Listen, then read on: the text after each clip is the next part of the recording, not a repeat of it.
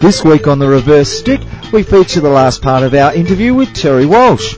World League results, where to with the HIL, and some advice for the mature striker.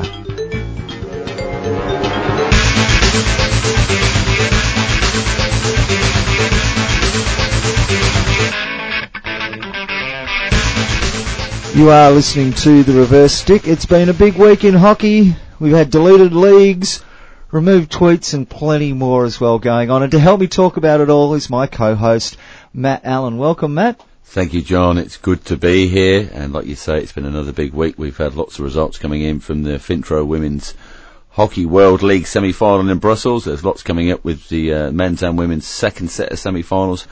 And I'm looking forward to hearing the last few bits from the Terry Walsh interview. It gets a bit interesting from here on in. It does, and of course it's been, as we mentioned, a big week. We've had the demise, at least for a season, it would appear, of the Hockey India League, and I'll wait to see how that all pans out as to the future of that competition. Well, it's a little bit of conjecture at this moment. We've heard from a very good source, and you might have seen if you follow our Twitter and Facebook feeds that we posted it very early in the week that there may be some changes to the Hockey India League. We may not see the Hockey India League in 2018. We may not see the Hockey India League again. It's still to be confirmed either way from Hockey India, and the FIH are also seem to be keeping things a little bit quiet on that at the moment. And we'll be talking a little bit more about Indian hockey later on when we hear from Terry Walsh in the last of our Terry Walsh interview coming up very shortly. But before we do, Matt, you know what it's time for? Some news. I like the way that you add the little news or some news on the end there, John. It's much appreciated. Okay, guys. So, first off, the news from this week. The big stuff is coming from the Fintro Women's Hockey World League semi in Brussels, where the Netherlands have stayed true to the form book and as the world number one have ended up champs at this stage of the semis and make their way through to the Hockey World League finals. They defeated the 8th ranked side China 2-0 in the final with 2 goals courtesy of the penalty corner from Kaya van Marsaka. She ended up top scorer of the tournament with 7 goals, and the Dutch really stamped their authority on the tournament. A little bit remarkable that the Chinese got to the final, seeing as they finished second bottom in their pool with 2 draws and 2 losses from the group stage. However, they grew in confidence as the competition went on. They had a surprise 2-0 win against the Australians in the quarter-final. They then went on to meet the Asian Confederation rivals Korea, who previously beaten them 2-1 in the pool game. They beat them 3-0 and then faced up against the Netherlands in the final. They lost 2-0 obviously against the Netherlands in the final. So alongside those 2 sides, the Chinese, the Netherlands, the New Zealand side, the Koreans and 5th placed Australia all make their way through to the Hockey World Cup, which takes place in London in July 2018. The top 3 sides are guaranteed a spot in the Hockey World League finals in Auckland in November. In Korea are a good chance also to join those guys.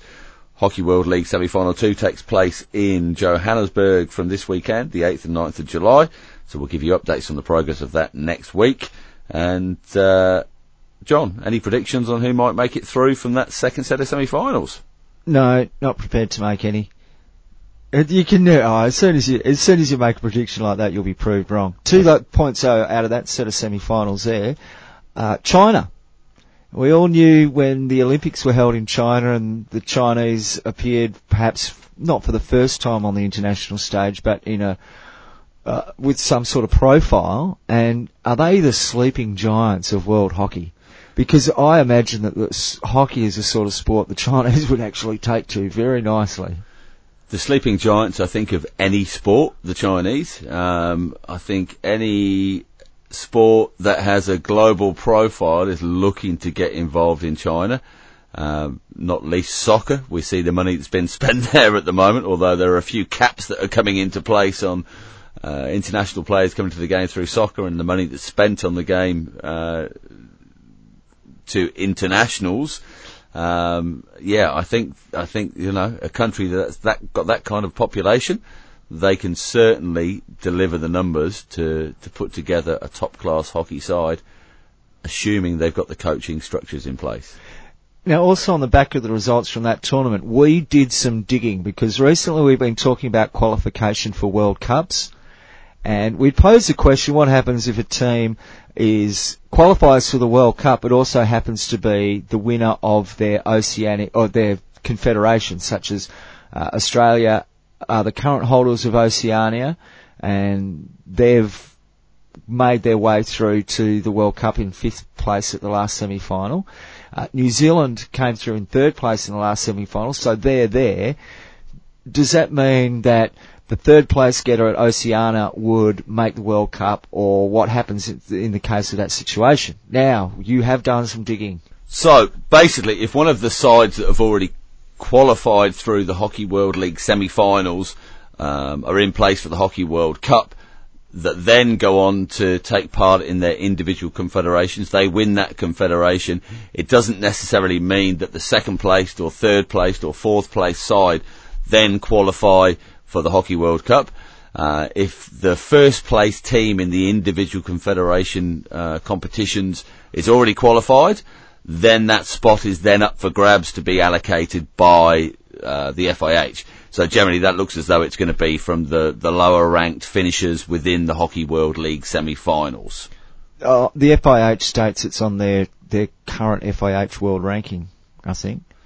It's world ranking, but set against their position in the Hockey World League semi-finals. So if you had one spot up for grabs and it was against the 6th place team from the semi-final 1 and against the 6th place team from semi-final 2, then the side which had the higher FIH world ranking at the time at the entrant this is hard, when they entered the competition, so when that little bit of paper got sent off to the FIH, then that is the point in time that the world ranking is set. Now, it's also written within the schedule there and within the rules that if any individual side decides not to take part in their individual Confederation Cup competition, then automatically they are excluded from the ranking place that they earn through the Hockey World League placing. Are you still with me, John? Yes. Next week on the reverse stick, how to do brain surgery with a knife and fork. Oh, it is very confusing, that. But it's what it is. Look, there is a format to it. We talk again about accessibility for hockey lovers and members of the general public and people knowing exactly what's going on and how you qualify and how you do it. It's really hard to work it out. So the system is placed. We were probably a bit unfair in a couple of previous podcasts saying there's a bit of wriggle room for associations and they tend to make things up on the spot.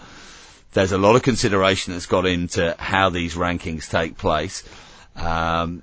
It's just very hard to understand and a little bit confusing. And something we spoke about personally earlier on was the system for things like the Hockey World League, where you've got a pool system and the 2 bottom sides drop out from the pool, and then we get a situation like China playing Australia in the Hockey World League quarterfinals. China, after only drawing 2 games and losing 2 games, knock off a side that's won 3 games and only lost 1 game. For, I think, is it for more hockey? I'm not sure. It's tournament play, and you know what? Ultimately, as players, you've got to be better than that.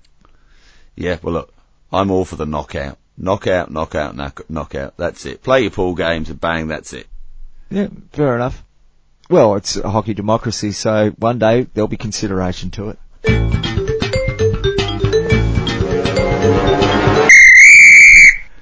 Time now to get to our feature interview, and this week, the last in our series of interviews with Terry Walsh. Well, it's actually one interview cut up into many parts because we spent a great deal of time talking to Terry, and the whole interview is available on our website, all 69 minutes of it.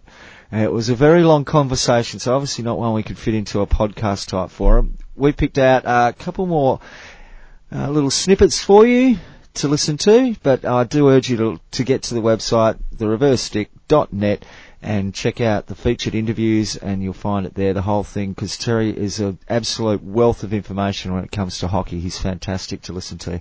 So we'll kick things off, and first of all, Matt, you asked him a question. Yeah, so in this section we asked a little bit about his thoughts on hockey in the Indian subcontinent. He speaks really candidly about his time in India, and certainly about his time in Pakistan and the flair, and the special magic that the Indian subcontinent brings to the game of hockey, and also about his time coaching in the Hockey India League. Yeah, look, that was a fantastic experience because India in our sport is it's the history of our sport, if you like, is Indian hockey. And we've always, in my era, we used to absolutely just put everything down to go and see a game between Pakistan and India. It was just what you wanted to do and what you wanted to see. And we were very fortunate because the Australian team playing against Pakistan became that sort of game back in that era, back in the 60s and 70s and 80s. That was really the game that people wanted to see, those three teams play, because of the way that they played in a very offensive, risk-taking way, if you like. And the Indian way, of course, is very artistic. The flamboyance and the artistry of being able to redirection the movement or eliminate a player, that's what people went to watch. They didn't go to watch something with power and all the rest of it. They're not interested in that. They're really looking for the artistry and the ability to see people do things that are really, really clever.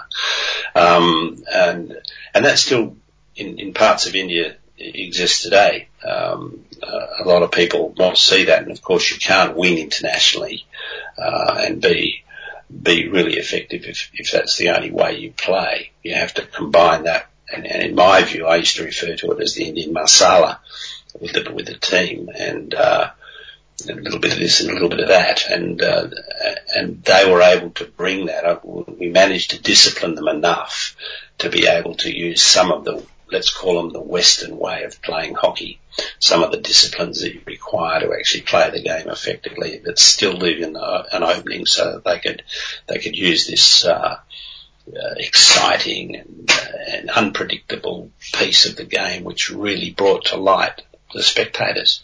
And I thoroughly enjoyed that part of it, being able to try and combine the two without trying to totally overrun them with a Western style or the Australian style, or indeed, as is the case, the European style. I think that just kills the lifeblood of the Indian game. And so the Indian style of game is just incredible.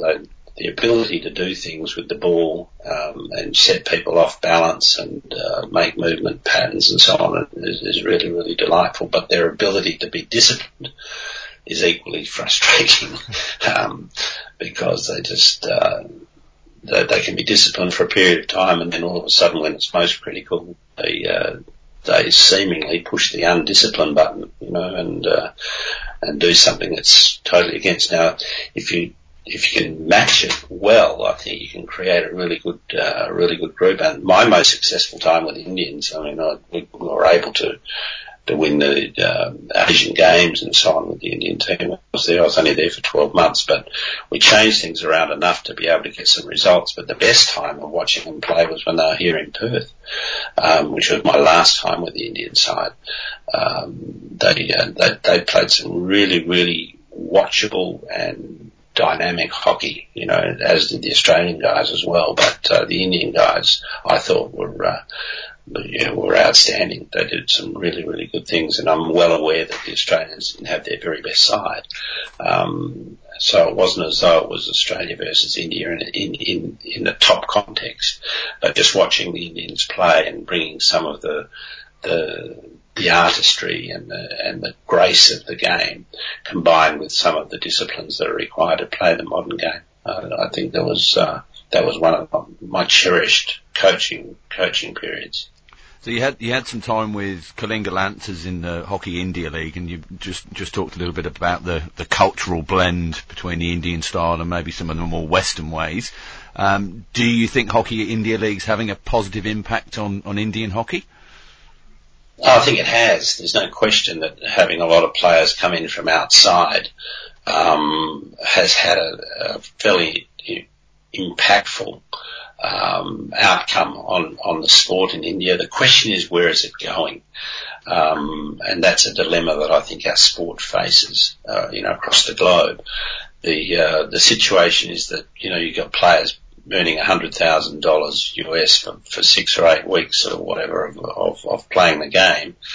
And I still remember my time with the Kalinga Lancers when I was involved in this process, this whole bidding process for players, and I insisted that the lowest level of payment was $2,400 or $2,800 US, which all went to the Indian players. So if you've got an Indian player, that's what they got, and I thought that was really unfair. Really, really unfair. And I was quite happy to live with a fairly low amount for a couple of the youngsters who we had with the Kalinga Lancers, which I put down as 6,000. But the minimum other than that was 8,000 for these players, in my view, because it was not fair to have someone playing for $2,800 and another player playing for $70,000. I mean, it's pretty hard to control a team when you've got that discrepancy just in the incomes. And in that culture, in that place, finances are huge. They're really, really important, and we all understand the difference between, the income relatively in Holland to that of India, or that of Australia and India, or Argentina and so on. But they're all different, and I think you have to be respectful of that. And I remember making a stance on that at that point, which was not well received necessarily by the administration, but I thought it was very important to at least enhance the income of the kids from India to a level which I thought was in somewhat a more commensurate way than what was set up. But yeah, it's doing a good job. What's going to happen? I don't know. I mean, I watched the last Indian League, and I know they're having trouble with getting franchises and the difficulty with the whole piece. I hope it does continue. I really do hope it continues. Also, we started a league in Malaysia at roughly the same time, and the money's nowhere near the same, but there's money there for players to earn if they want to go and play in the Malaysian league, and that's going to grow, I'm sure, over the period. And certainly they get much more money playing in the Malaysian league than they do get playing in the Perth League, for example. And so, yeah, opportunities are going to be there, but in the end it's going to be a dollar-driven game, because to have the professional players means you've got to pay a fair bit of money out. And a lot of the solutions we see in sports like rugby, it's very, very expensive, and you've got to be very careful how much you spend on the very top tier and the money you don't spend in your development. Because if you want your players to come through in quality, then you have to have a development program that somehow works. And we all know that things have changed. The volunteer in the sporting world today, working in clubs, they're far fewer. They used to be everywhere. Everybody volunteered their time, but no more. People don't volunteer their time anywhere near the way that they used to, and so costs keep escalating. And you try and put 15 or 20 people on a plane to go anywhere. It doesn't matter whether they're old, young, green, black, blue. It costs you a lot of money to get on a plane. And when you start playing international sport and you want to play things like home and away competitions, there's a huge amount of money that gets given to the travel industry.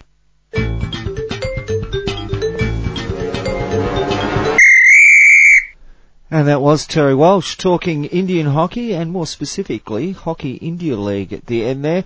And some news coming out during the last few days about the future of the Hockey India League. Now, an article appeared on a website by the name of Not the Footy Show, and I have to put a disclaimer in here because I've been involved with Not the Footy Show for a very long time. It's got nothing to do with the reverse stick though, but we are companion pieces to a degree. Now, Ashley Morrison, the author behind this piece and the host of the Not the Footy Show, has written about the future of the Hockey India League, and it doesn't appear as if it will be going ahead, Matt. Well, it's interesting that we picked up on Ashley's blog post the other day and put a post out on our social media on twitter.com/the reverse stick and facebook.com/the reverse stick that there's a cloud hanging over Hockey India League in 2018. Subsequently, if you get online and put a little search in for Hockey India League 2018, there's quite a few articles pop up out of the Indian media. Still nothing confirmed, but there's a lot of concern about whether the competition will go ahead in 2018. There's some doubt over which organisations and which franchises may or may not appear. We are all set for a new Bengaluru franchise coming out from JSW to join the 6 sides that were already there. We hear that Sahara, that support 2 of the sides, may only be prepared to support 1 team in 2018.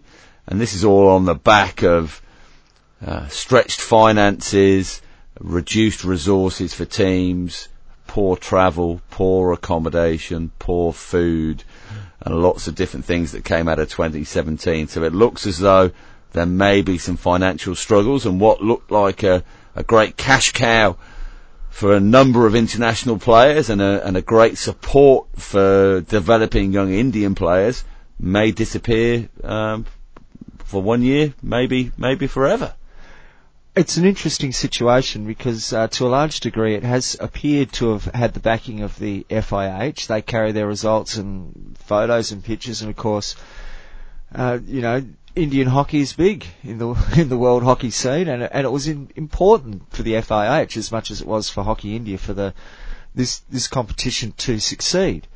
But one of the conundrums of this competition, I think it's summed up in a piece that you showed me from the Indian press this week, that talking about the problems that the Hockey India League faces with new franchises and funding and removal of sponsorship. In the first paragraph of that article, it describes the competition as being lucrative, the lucrative Hockey India League, and then spends the next 25 odd paragraphs describing the financial troubles that the league is facing.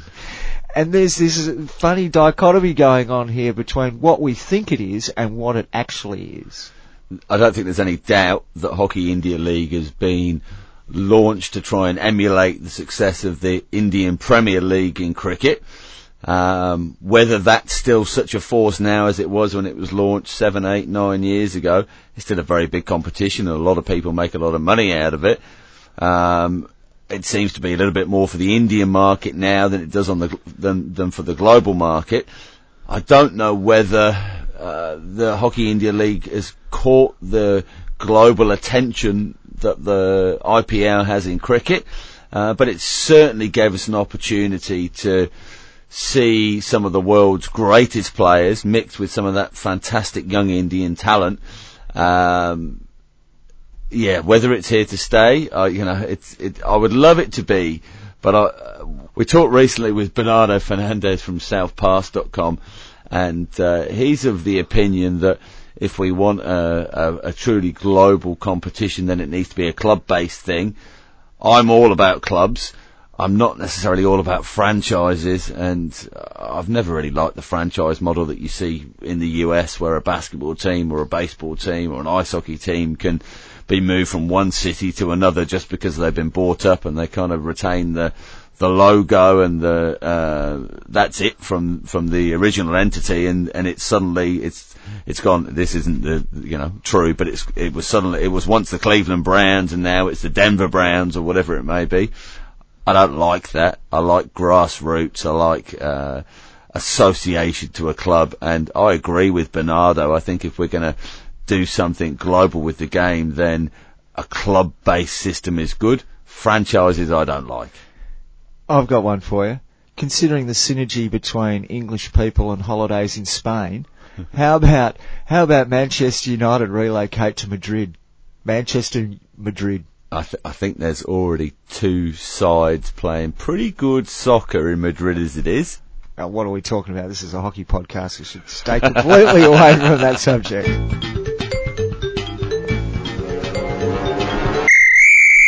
So now we're on to our final part of the interview with Terry Walsh, the very final part this time around, and it's sad to say goodbye to Terry.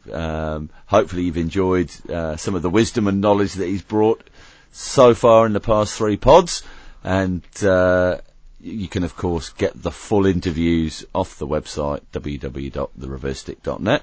And if you do have problems getting the player to work, you can also download the file and play it whatever player you want to like.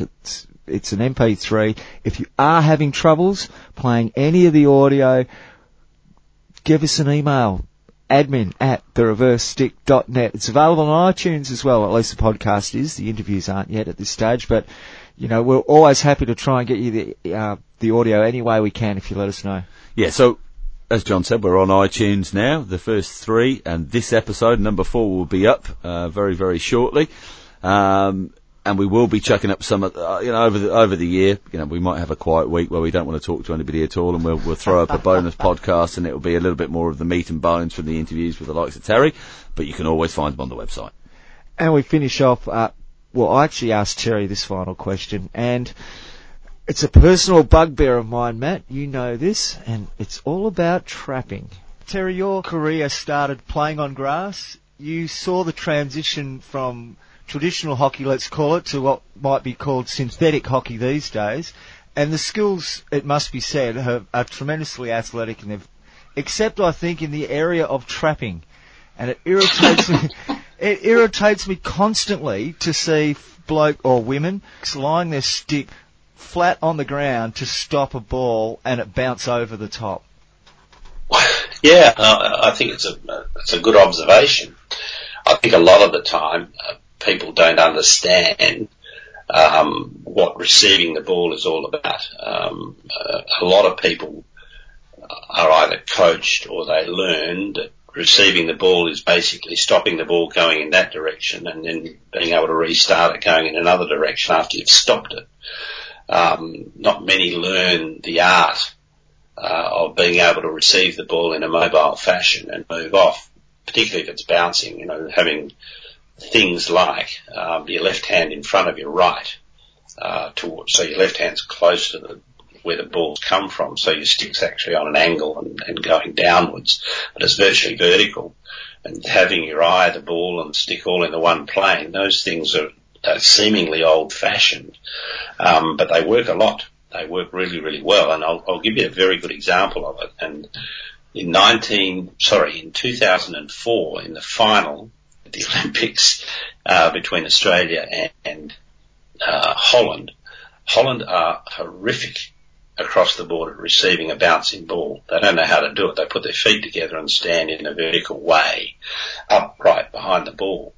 And the reason I mention that is because in the last game in Athens at the Olympics, it was a very windy night, and it basically dried out the pitch, and the pitch was terrible to say the least to begin with, but without any moisture on it, it was horrific, and the ball would just scuttle all over the place and bounce and bobble, and the Australian guys could trap very, very effectively. And on the international scene, it's fair to say the Australians are better than most. So I'm glad you don't live in Holland or somewhere like that. Otherwise, you'd be furious about this sort of receiving technique.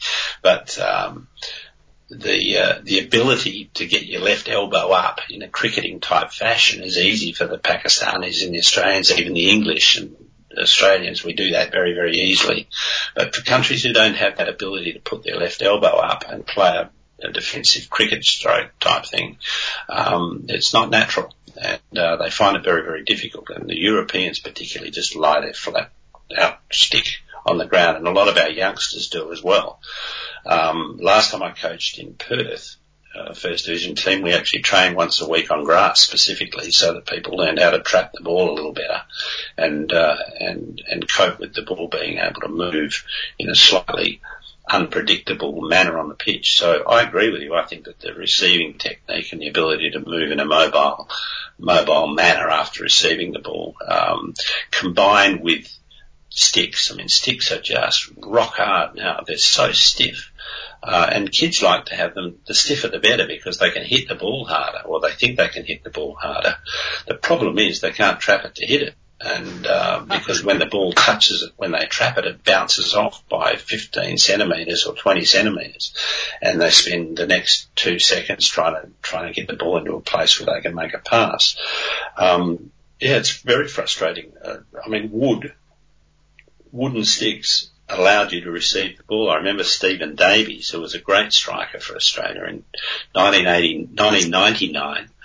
We actually took him away from a synthetic stick and put him onto a wooden stick, and he had the best season of his life. He was a great player, but he was actually able to keep the ball right on his blade, which is part of the art of playing in the modern game, really. Look, Terry, there's so much more we wanted to talk to you about today. There is, honestly, your CV is huge. We've barely scratched the surface.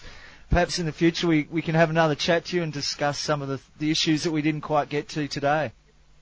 No problem. Look, thanks for your time and thanks for your interest and thanks for what you do for our sport. It's fantastic. Good on you. Thanks, Terry. Cheers, Terry. Cheers.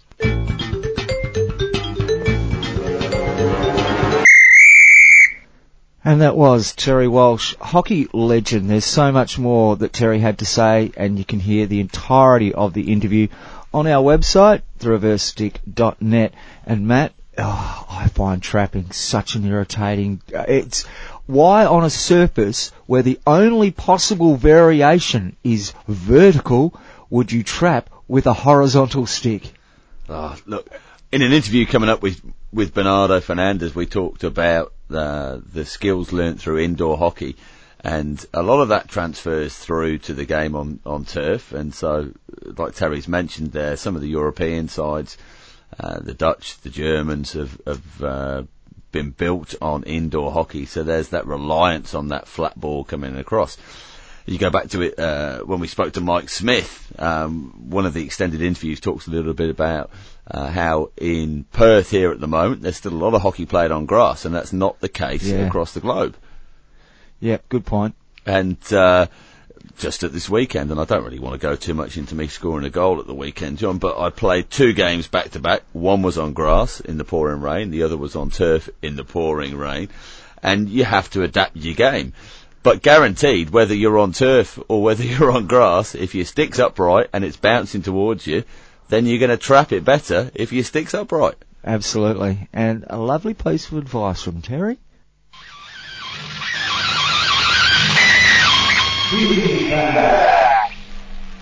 Just on to our feedback for this week, then John will fill you in on that in just a moment.